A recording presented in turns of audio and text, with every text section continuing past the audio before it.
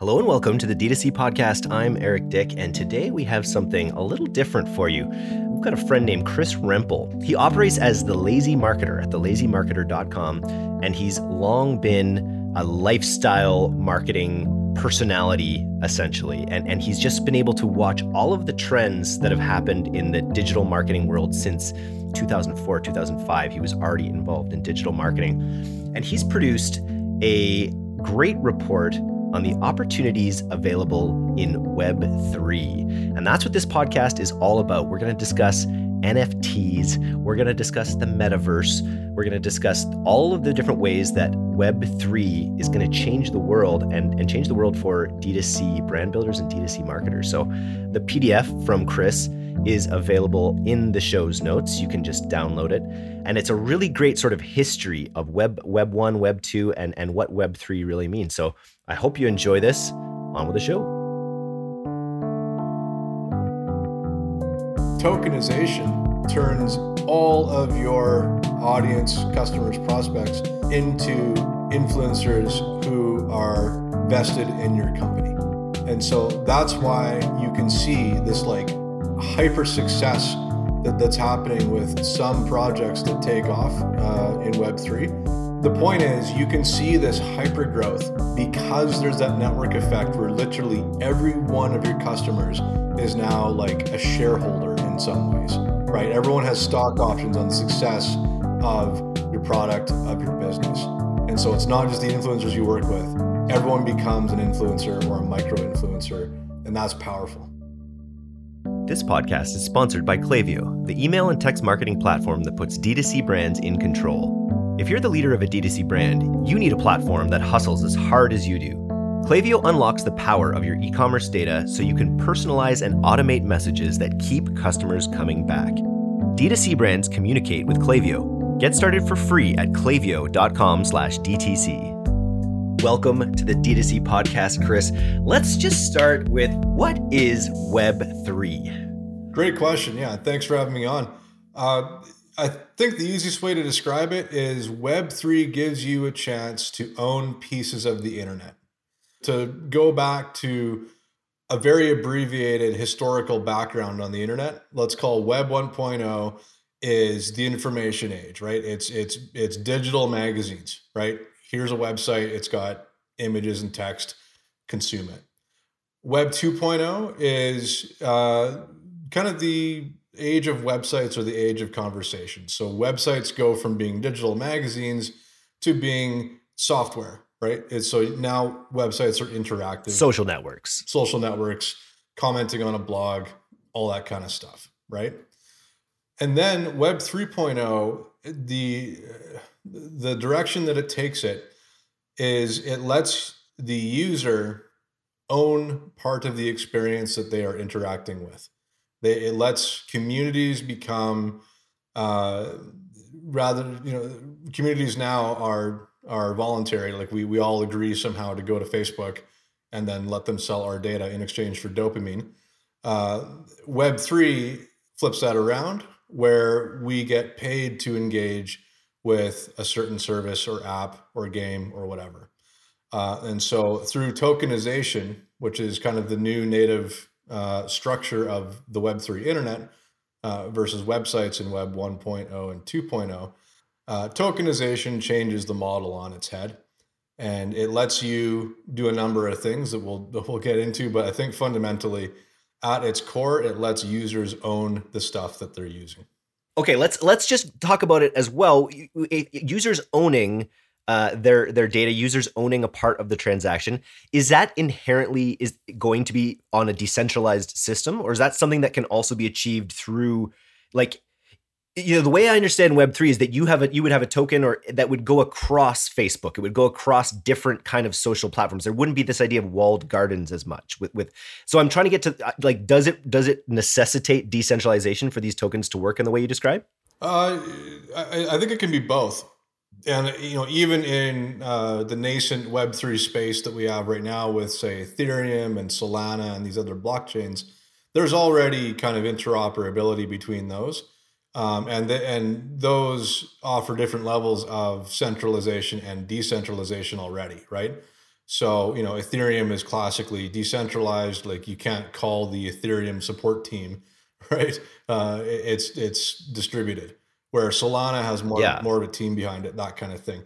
When we think about how people use Web3, let's say 6, 12, 18 months from now, and how it can interact with the conventional web. So we're on a DTC podcast. Let's talk about D2C as an example. Let's say that someone in an experience buys a digital item that is in partnership with or is part of a brand that sells conventional D2C stuff, right? So let's just say it's Nike. Let's say you're in an experience, and Nike, by the way, has been pushing into NFTs and stuff pretty hard recently. And so let's say you're in an experience and you buy some sort of digital thing that Nike has created. And then one of the benefits that their token or that their NFT offers you is you can go over to Nike.com, which is a Web2 website, Web2, e-commerce store or whatever, and connect your wallet to their shopping cart system. And then your NFT ownership gives you the ability to unlock whatever it is, right? Maybe it's a unique pair of shoes that NFT is associated with. Maybe it's some other thing, maybe it's a membership. Something in the metaverse. Right. And so, and what we mean by the metaverse, despite Mark Zuckerberg's creepy keynote the other day, it's not 3D Facebook. At least I don't see it that way. The metaverse is the ability to have a persistent avatar ID, a persistent identity that connects to all of the stuff you've done, all the things you own, all the things you're entitled to, whatever, as you traverse the Web3 internet. So that's websites, apps, games, whatever, even VR stuff, whatever. That is what I think the real metaverse refers to. So going back to the Nike example, right? The difference now with tokenization is that the stuff that you would conventionally just buy, in Web 2.0, or the stuff that you would conventionally own, kind of stops, at the moment. It shows up in your doorstep, you unbox your shoes, you put them on, there you go. Congratulations on the new shoes. In this new world of Web3, that membership that maybe came along with your shoes is meaningful. It means that when you go and do any number of things that Nike is partnered with, or any other experiences that even Nike, even if their hand isn't in it, someone else could have created an app or a website that rewards Nike owners, for instance, as maybe a marketing move or like a loyalty program or whatever. Essentially, all these options become available. It just means that the things that you do throughout your day in respect to what you're doing online, those things now become part of a permanent record. And there's a number of options and a number of opportunities that come available as a result of that. So for D2C owners out there thinking about, like you say, the next 12 to 18 months as these things emerge, they should be trying to think of, potentially add-ons to their communities, add-ons to their products that could potentially exist in this digital space as well. I think where my head goes and kind of what got me excited about this in the first place, as I was kind of just going down the rabbit hole of crypto stuff and decentralization, as I think most people are right now, what stood out to me was that, these virtual worlds that are popping up, and for example, a lot of games are becoming decentralized now and that kind of thing. What resonated with me is if there is something that goes to the scale of, say, Fortnite or Roblox. It is a decentralized game, right? Because there's one arena, and then everyone enters it in with their own avatar that's persistent across the whole universe. Yeah, well, I don't know if I would say it's decentralized. No, it's not actually. No, it's a metaverse, like as far as how that functions. But decentralization would mean that there would be something that players could physically own, or not physically, digitally, but truly own in that ecosystem, right? And so if we think about, actually, there's a game called The Sandbox that is decentralized, and it's basically Roblox on the blockchain. And in this case, you can buy virtual land in the game. You can buy virtual assets that you truly own.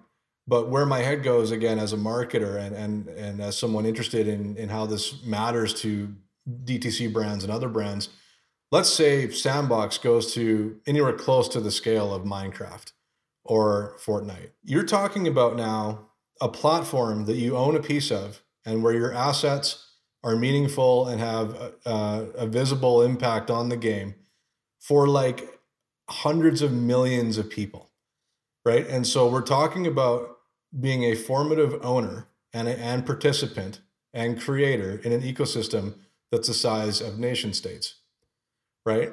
And so now all of a sudden, it's not so ridiculous to think about having a digital twin for some of your products, or for having like a membership that's attached to your DTC brand that gives people real benefits and real value in the virtual world, whether it's games, whether it's the decentralized metaverse in general, right? For stuff to have actual meaning and value that extends out from your physical brand, this is a big deal.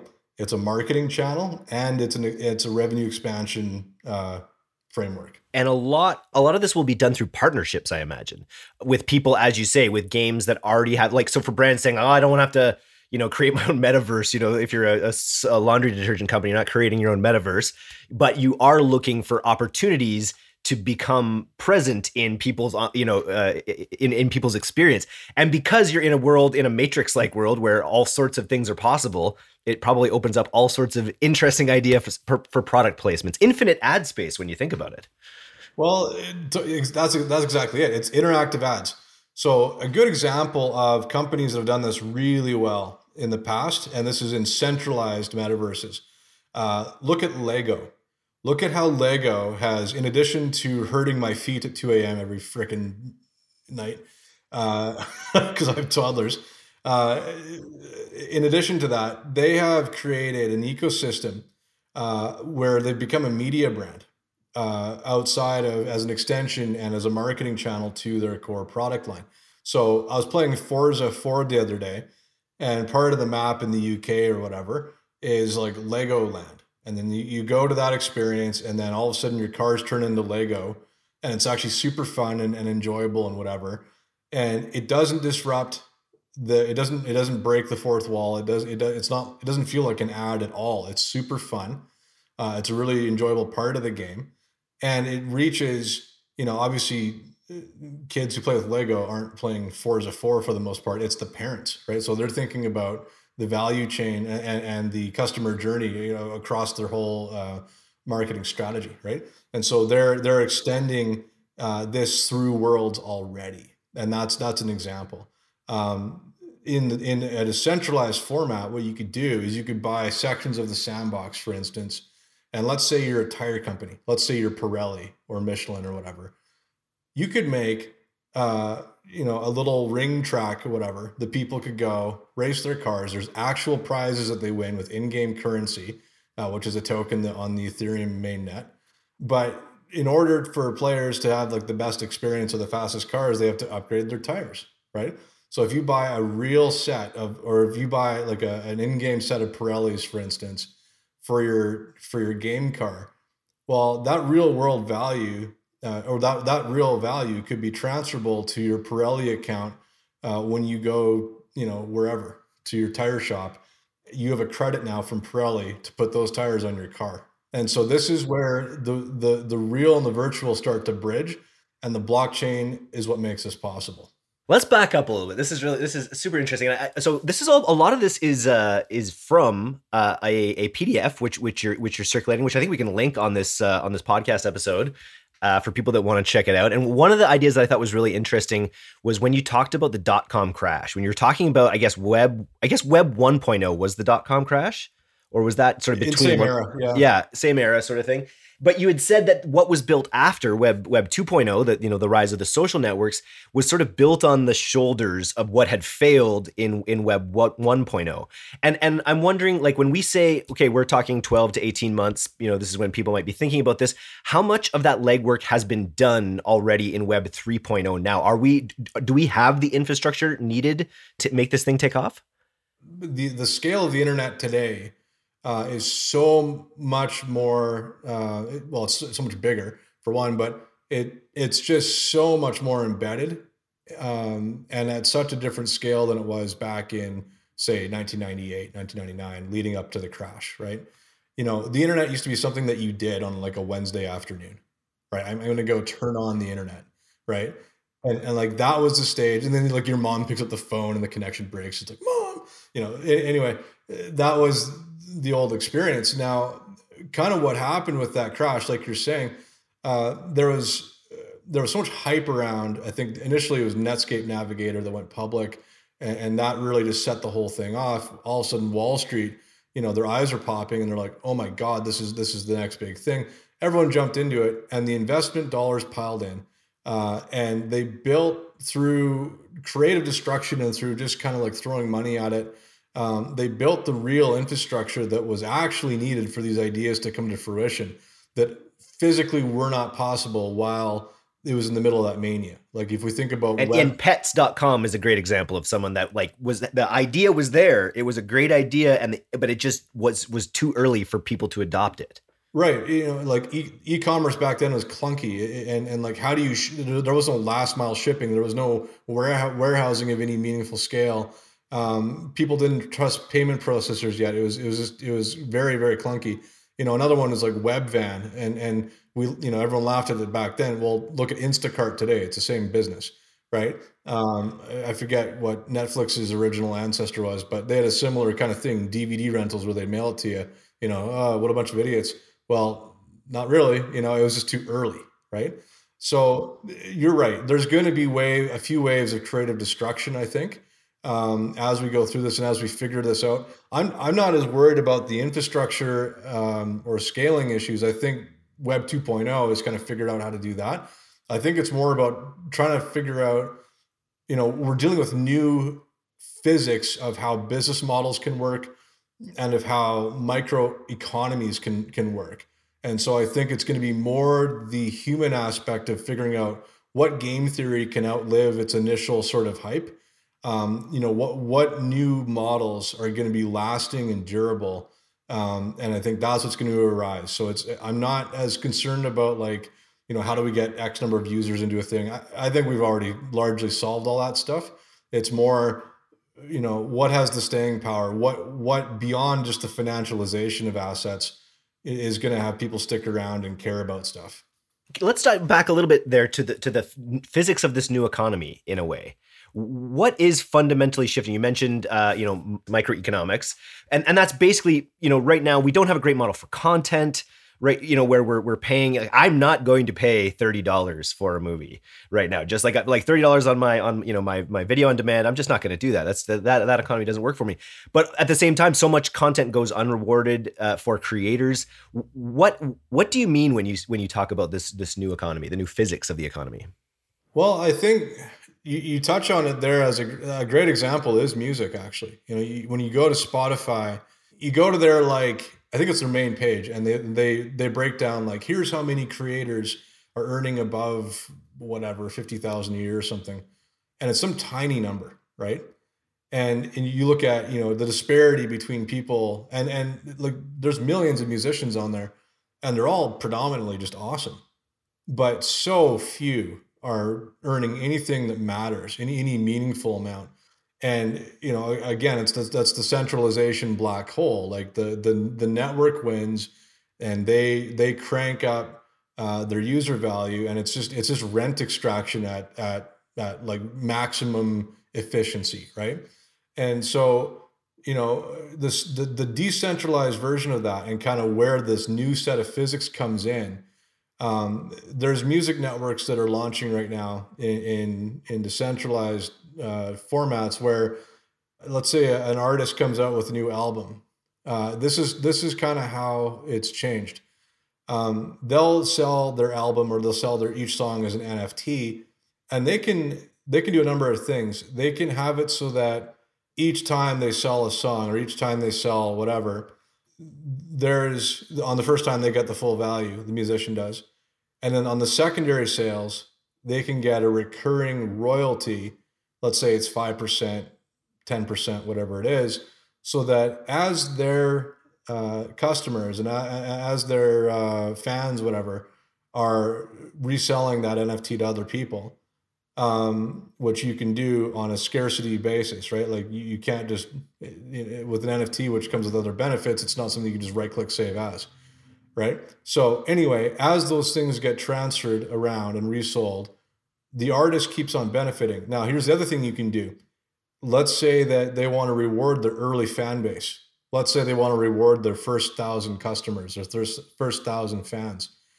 Well, now with the way that NFTs work, those first 1,000 fans might have also a 5% or a 10% royalty on the artist that they're supporting, right? And so now as this artist becomes the next Justin Bieber, or even if they just become moderately successful and well-known or whatever, you're rewarding multiple levels of the people that are responsible for your success. So it's like you're rewarding the true value chain and not just like the record labels and Spotify, right? And this is perfectly applicable to D2C founders potentially as well. It's like, it has me thinking about Kickstarter, where you've got people, but Kickstarter where you can legally, have value, not just a sweatshirt and a mug essentially, but that you can actually, invest in things that you believe in, and benefit financially as a D2C. And there are actually, I know that there are some people doing this in the centralized fiat world. Essentially, there are some platforms that you can, when you buy enough for a product, you can actually get equity in that company. I wanted to talk a little bit about payments as well. What does Web3 mean in the world of payments? There's a few different things. I think most obviously it's permissionless, right? And so, before we were talking on the podcast, we were talking about PayPal and some of the challenges that, on the marketing side and on the creator side, the merchant side, I guess, PayPal and others aren't as benign an experience that consumers get to experience. True. Right? As a vendor. And that's not even counting all the minutia of the weird things that go on in a transaction. Like the amount of trust that has to be held, and there's a lot that goes on in what we consider a simple e-commerce transaction right now. And I imagine in Web3 that's reduced to something that's as simple as digitally handing someone some cash. Exactly. That's essentially what's happening is you are literally buying this from someone with dollar bills, at a Tim Hortons or whatever, and then you hand them the item, and all the blockchain does is turn that into a digital ledger, right? And so the advantage here is for merchants that maybe they're selling stuff like e-cigarettes or whatever that are more challenging to sell on conventional payment gateways and merchant accounts. Blockchain is going to open that up. Now, obviously, there's some big caveats with that, and there's some pluses and minuses to society for sure. But that comes up most obviously. I think the other one, though, to me is like, I really think in some ways attaching digital, it's called digital twins, but when you're selling your products as a D2C brand, and when someone orders whatever it is and they're also issued an NFT, I think with payments, what becomes really interesting here is you can immediately redeem value from that right after your purchase. You're not waiting for it to arrive. The other part of it, though, is it'll increase the resale value of pretty much everything that has an NFT attached to it, right?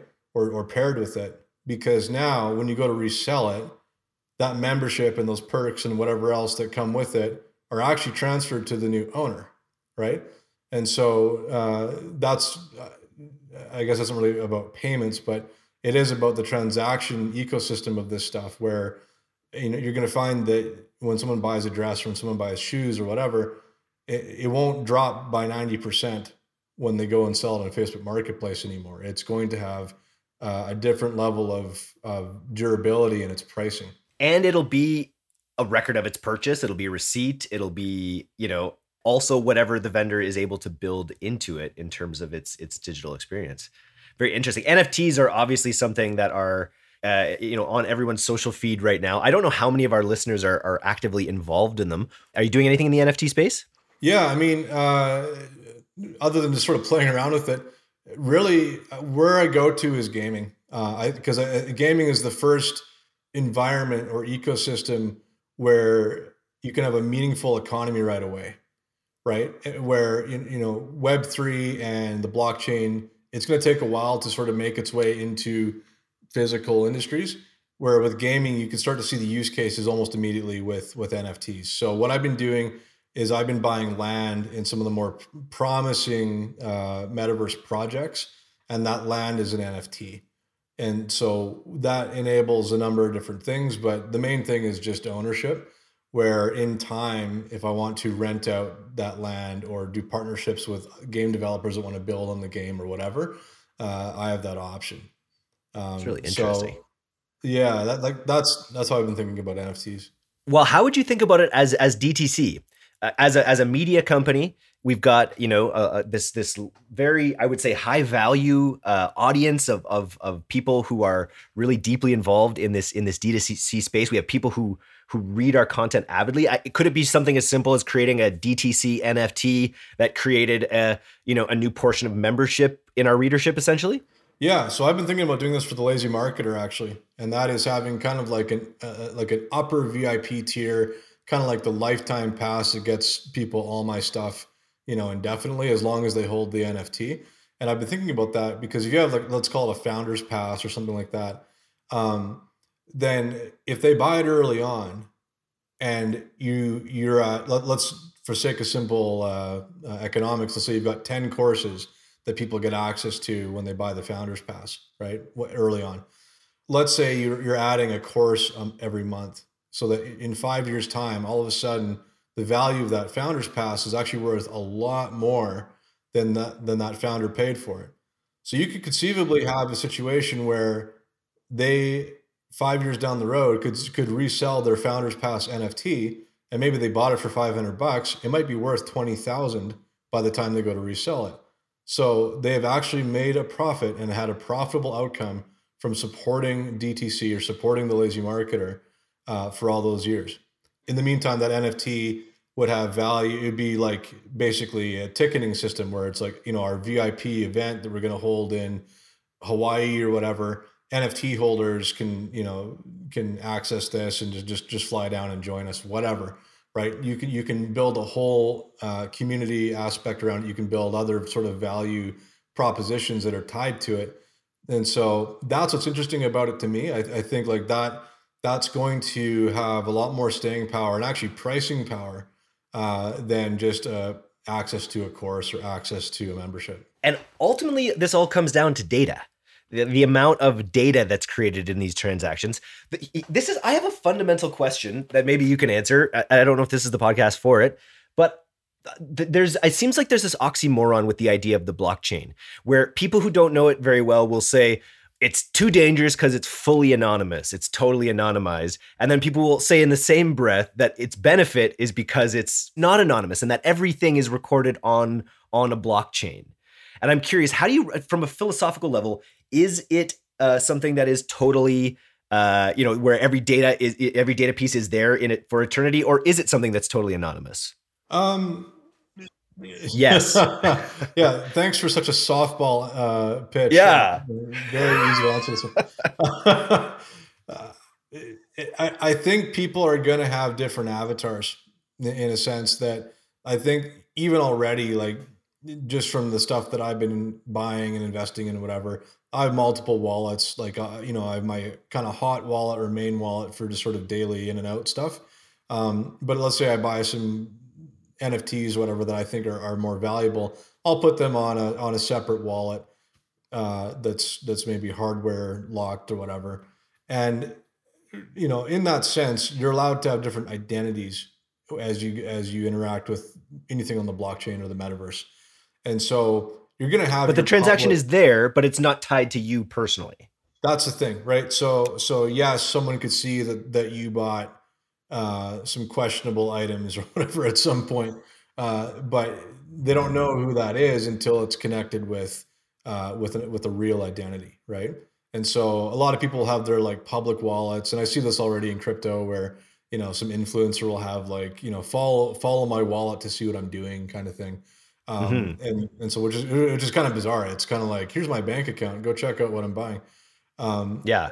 And Crypto so founders do that. I've seen TikToks on what the wallet of this big crypto founder did this month or whatever. exactly. So there's a whole ecosystem around that, but in a sense, like I hear what you're saying. I do think there's some danger in this over transparency, but also in some ways it gives people the ability to really have a privacy layer to their life that they can control and have custody of, right? So if you're going to use some anonymous wallets to do stuff that you'd rather not do, maybe in the future, maybe it's your medical stuff, right? Maybe you have a separate blockchain kind of identity that does your medical stuff, pharmaceutical stuff, whatever. You don't want that in your public chain, right?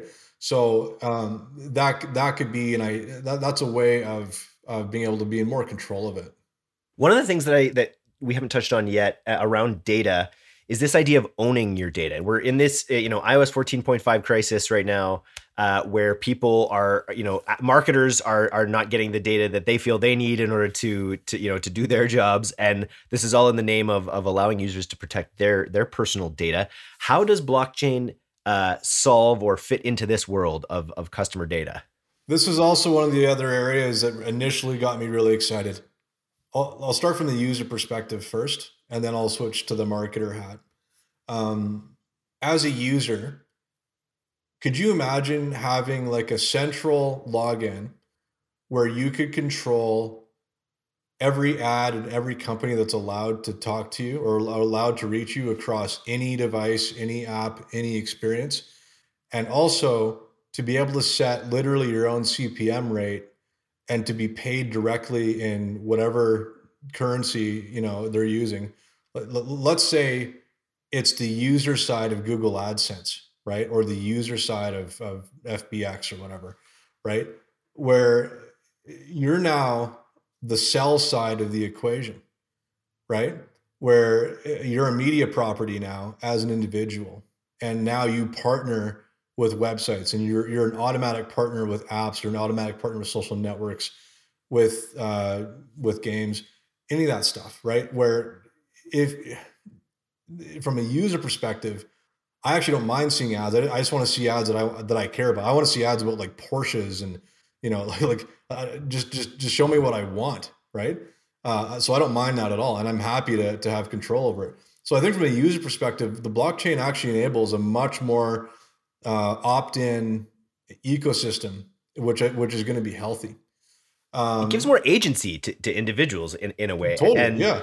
And that way, like it's like the better version of an ad blocker, right? Where it's not like I'm not turning things off.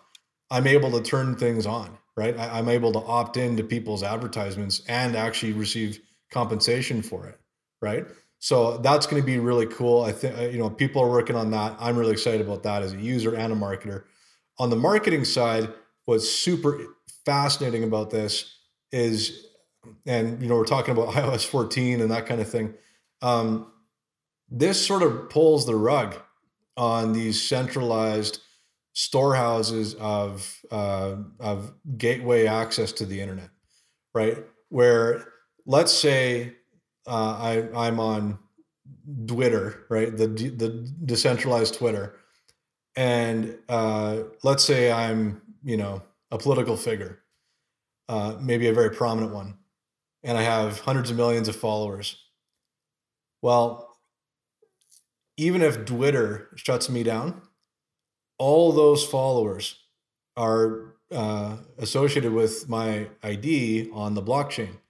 And so now that becomes instantly transferable to whatever decentralized YouTube is, or whatever decentralized Facebook is, or whatever. So if you're built on the blockchain and you're building your audience on a chain versus someone's internal database that you don't own, now all of a sudden your audiences become portable. It's like, let's say your MailChimp account gets shut down. They're like, we don't like you, Chris. You have to go. It's like, well, that's kind of annoying, but okay, hit the export button and then just go to ActiveCampaign, right? That's kind of what this is like now, with our deeper sort of social audiences and natural influence. I can see it. It's the same. Like if you have a profile of what ads you're willing to, be monetized by, or what data you're willing to give out, you port that across platforms, and then the money that would maybe go to Facebook in that instance. Sorry, Facebook, if you're listening, in this case would go to the user, or there'd be more revenue split where maybe there'd be some rent paid to whatever platform was being enjoyed by that avatar at that time, but the revenue split would then actually go to the user in the form of product credit or some other kind of metaverse credit potentially down the road. Yeah, exactly. So I mean, it's a bit hand wavy right now, but there's this is stuff that is being developed as we speak, right? Even Brave browser, like their BAT token and stuff, like this is being built. I think about the creator economy, right? Like the way the creator economy is totally flourishing, and it's become absolutely essential in the world of D2C. Like all of this idea of owning experiences and owning the impact that their ads are really having, and that they're like it would be a way to do influencer, a very pretty airtight way to do influencer tracking as well. If you're able to, as an influencer, actually gain stock in a company that you're promoting through this system. Well, and that's just it. And you're right. You talk about attribution, right? Now it's on the blockchain. You can see exactly where this came from, or whatever what the whole discovery chain is, right? And so, it kind of solves that issue as well. The thing about it though, that's so powerful, and this is kind of the other part of Web3 that's exciting, is tokenization turns all of your audience, customers, prospects into influencers who are vested in your company, right? And so that's why you can see this like hyper success that's happening with some projects that take off in Web3. In gaming, for example, Axie Infinity, it's like this monster fighting Pikachu game. I don't know. Anyway, it went from a total obscurity, and it's on the blockchain. It's this kind of stuff, to doing almost $1 billion in network revenue a month in July, starting July, August, September, to the point where now it's waking up the giants. Ubisoft saying they're getting the NFTs. EA is saying decentralization is the future. Like, it's GameStop just announced, for the first time I understood GameStop. I always thought GameStop was just a meme stock. It was just because gamers were investing in it. They had nostalgic memories of GameStop. And then I thought, like, oh, what if GameStop's going to try to not make the mistake Blockbuster did? Right. And sort of actually become like, this whole experience side of gaming. Gaming is like already twice as big as movies and only getting bigger. Totally. It's awesome. And yeah, by the way, wouldn't that be like the comeback story of the freaking century? Like GameStop, rescued by Reddit, raised enough revenue to pivot. Fantastic. Anyway, the point is, you can see this hyper growth because there's that network effect where literally every one of your customers is now like a shareholder in some ways, right? Everyone has stock options on the success of your product, of your business. And so it's not just the influencers you work with. It's everyone becomes an influencer or a micro influencer by default, right? And that's powerful. Anything else? Like, is it what, just in terms of, we've talked a lot of interesting ideas today, just in terms of practical takeaways for D2C founders who might be listening, or people, maybe, we have people that work in some of the biggest companies in the world. This has me thinking about those early days of the internet when so many, companies just had to have something. And so much cheesy shit got made that no one ever experienced, and I'm sure that's going to happen in this rush as well. But like, what are some really practical things that people can take away about Web3? I think step one is just get your head around it. Just start at the basics, start at basic fluency. Right? What is all this stuff? What are the definitions? What the hell is an NFT? What does it actually mean? So start there. There's, A16Z.com has some awesome materials. They're one of the biggest financial partners in the space. Chris Dixon, who works there, has some fantastic content. Start there. And then the other thing is, look at the brands who are getting in right now and actively experimenting with this. So Hasbro and Nike and Dolce and Gabbana, I think Mattel, Warner Music, they're all getting in. And there's a bit of a rabbit hole to go down as you start getting into it, but it's worth it. It's worth getting your head around it. It's worth understanding what people are doing. Specifically for D2C, look at platforms like Wax, that has an in real life, like IRL NFT product platform where you can create digital twins of your stuff. Go look at how other brands are doing this and kind of what the use case is. I promise you won't regret it. Even if you have no plans to integrate this stuff or whatever, just being able to understand what's actually happening and what the opportunity really is. Just start there. What year would you say we're in right now in terms of, like, to people who contextualized their time with the internet? What year would you say we are in terms of Web3?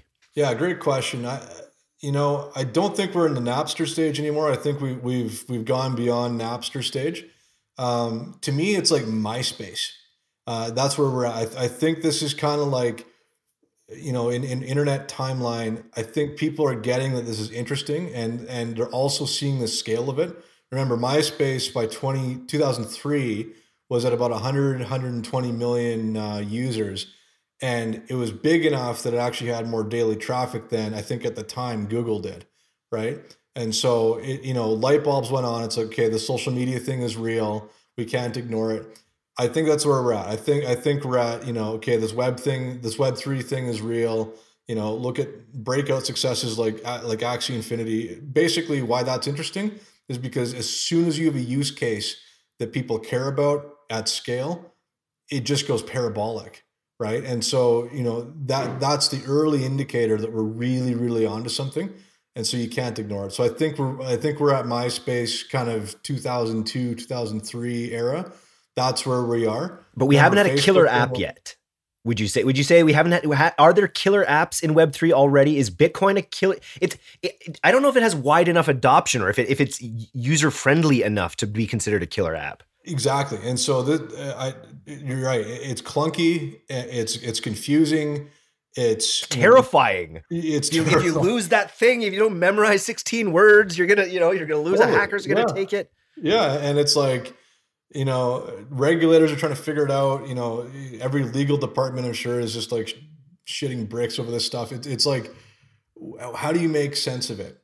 And so that's where we're at. But we're seeing the early indicators, though, that the killer app it's the overnight, it's the incentive structure and the fundamental economics of people being able to own stuff and be part of something that this automates, that this puts at scale, right? And as soon as you do have your killer app, it's game over for anything else.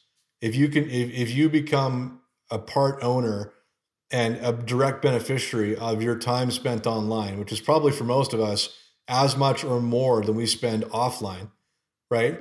So this is a structural shift in how we'll be compensated and also how the value of our time will actually be valued online, where we're not just donating it to Facebook, Google, Amazon, whatever. What are the chances that Facebook's metaverse becomes this killer app? Because if it does, we were thinking about, like, sure, you're not going to own your data in Facebook's environment. You know what I mean? Facebook's going to have your pupil dilation. They're going to have your heart rate. They're going to know your response to every single stimuli in their environment, which would have Facebook marketer. Is that zero party data if it's coming from a heart monitor? I don't know. But like, but I'm really interested. Like, if they become the killer app, that's not going to be a decentralized utopia. You're going to be able to do some pretty cool things in there, as I witnessed from his meetings and waterfalls and whatnot. Yeah, right. For 3D Facebook experience, that's great. They don't. Web 1 is still here, right? We didn't kill Web 1 when we rolled in social networks and social media and whatever. Like, my blog is Web 1.0 pretty much, right? So I can still go to Trackstar, Homestar Runner. I can still from Web Point. Fantastic. Yeah. And then, the day that comes down, we're all doomed. But so it's not about who wins. It's not the war of the worlds, I don't think. Mark Zuckerberg is going to build, a 3D ad intelligence platform, basically with the metaverse, and I'm sure it'll be interesting and whatever. I don't think it's going to capture the imagination, and I don't think it's going to capture the groundswell of people that see digital economies as their future. Mhm. I think that's where Web3 does do that. And like I've never It won't seen. capture the attention that Facebook did originally, you're betting. Well, It's not yeah, going to capture Lightning the way it did originally with Web 2. I don't think so, and I don't think Facebook really has it in them, to be honest. Since Because Facebook, it's not centralized, because it's going to be centralized. Do you think that's like a defining characteristic of what becomes the killer app? Will it have to be decentralized for it to be a true killer app, do you think? yeah, in Web3, well, I mean, as far as like how can we distract people with cool stuff? Sure, I'm sure they can do that. But as far as what are people going to invest their time and money into? Well, I think Facebook has kind of burned us one too many times with, remember when we could build like fan bases and then reach all of them? Remember when we could reach our group members with Messenger? Like they just persistently pull the rug. I don't expect anything different from them this time. If there is any NFT interoperability, it'll be like their initial games that they had, and then they'll figure out how to screw that up too. I just don't trust them, and that's part of it. Is that decentralization is based on trustlessness. It's not about do I trust this person or do I trust this management team. That's not the point, right? And so I think it won't really factor or play a real role in what I consider to be the real metaverse. Where people are going to want to spend time, where people are going to want to spend their effort and their energy. It's going to Build be their in things, careers. exactly. It's going to be in things that they can own, things that they can be part of, things that they actually have a stake in. Because how many businesses have we built on the backs of these giants? On Google, on Facebook, in a lot of ways, this whole business, like not e-commerce in general, but a lot of what we're doing is in teaching customer acquisition. It's totally on the back of these big giants. So this idea of something that's persistent across a digital universe is super interesting. I want to thank you so much for coming on the D2C podcast today, Chris. If people want to learn more about this, how do you suggest they get in touch with you? Yeah, great. Thank you so much. My main business is The Lazy Marketer. So that's thelazymarketer.com. And if you want to check out that PDF report, you can get it for the cost of an email, or just, maybe we can just link directly to it, whatever. But go check out thelazymarketer.com, see what we're doing.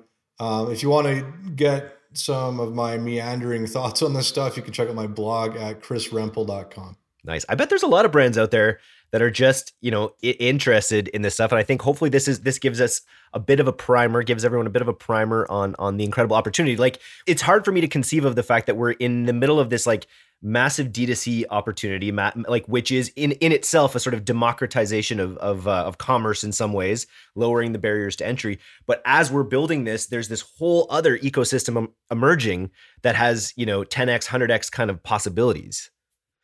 So cool about it is with the decentralized web, and because you can own part of these networks that are emerging, could you imagine having literally shaped the original internet, right? And this is already what's happening. You look at some of the first sort of NFT projects that have come out, like CryptoPunks or that Bored Ape thing or whatever. Well, these are becoming durable brands that are persisting through different mediums, right? And now there's someone who's making like a comic book series and about a Bored Ape that they have, and I think they landed like movie rights. Like, this is really, really interesting stuff that's culturally, it has cultural staying power as the web evolves, right? And so, Twitter, for example, now you can link your NFTs and verifiably display things that you own through Twitter. That's interesting. Reddit's doing the same thing.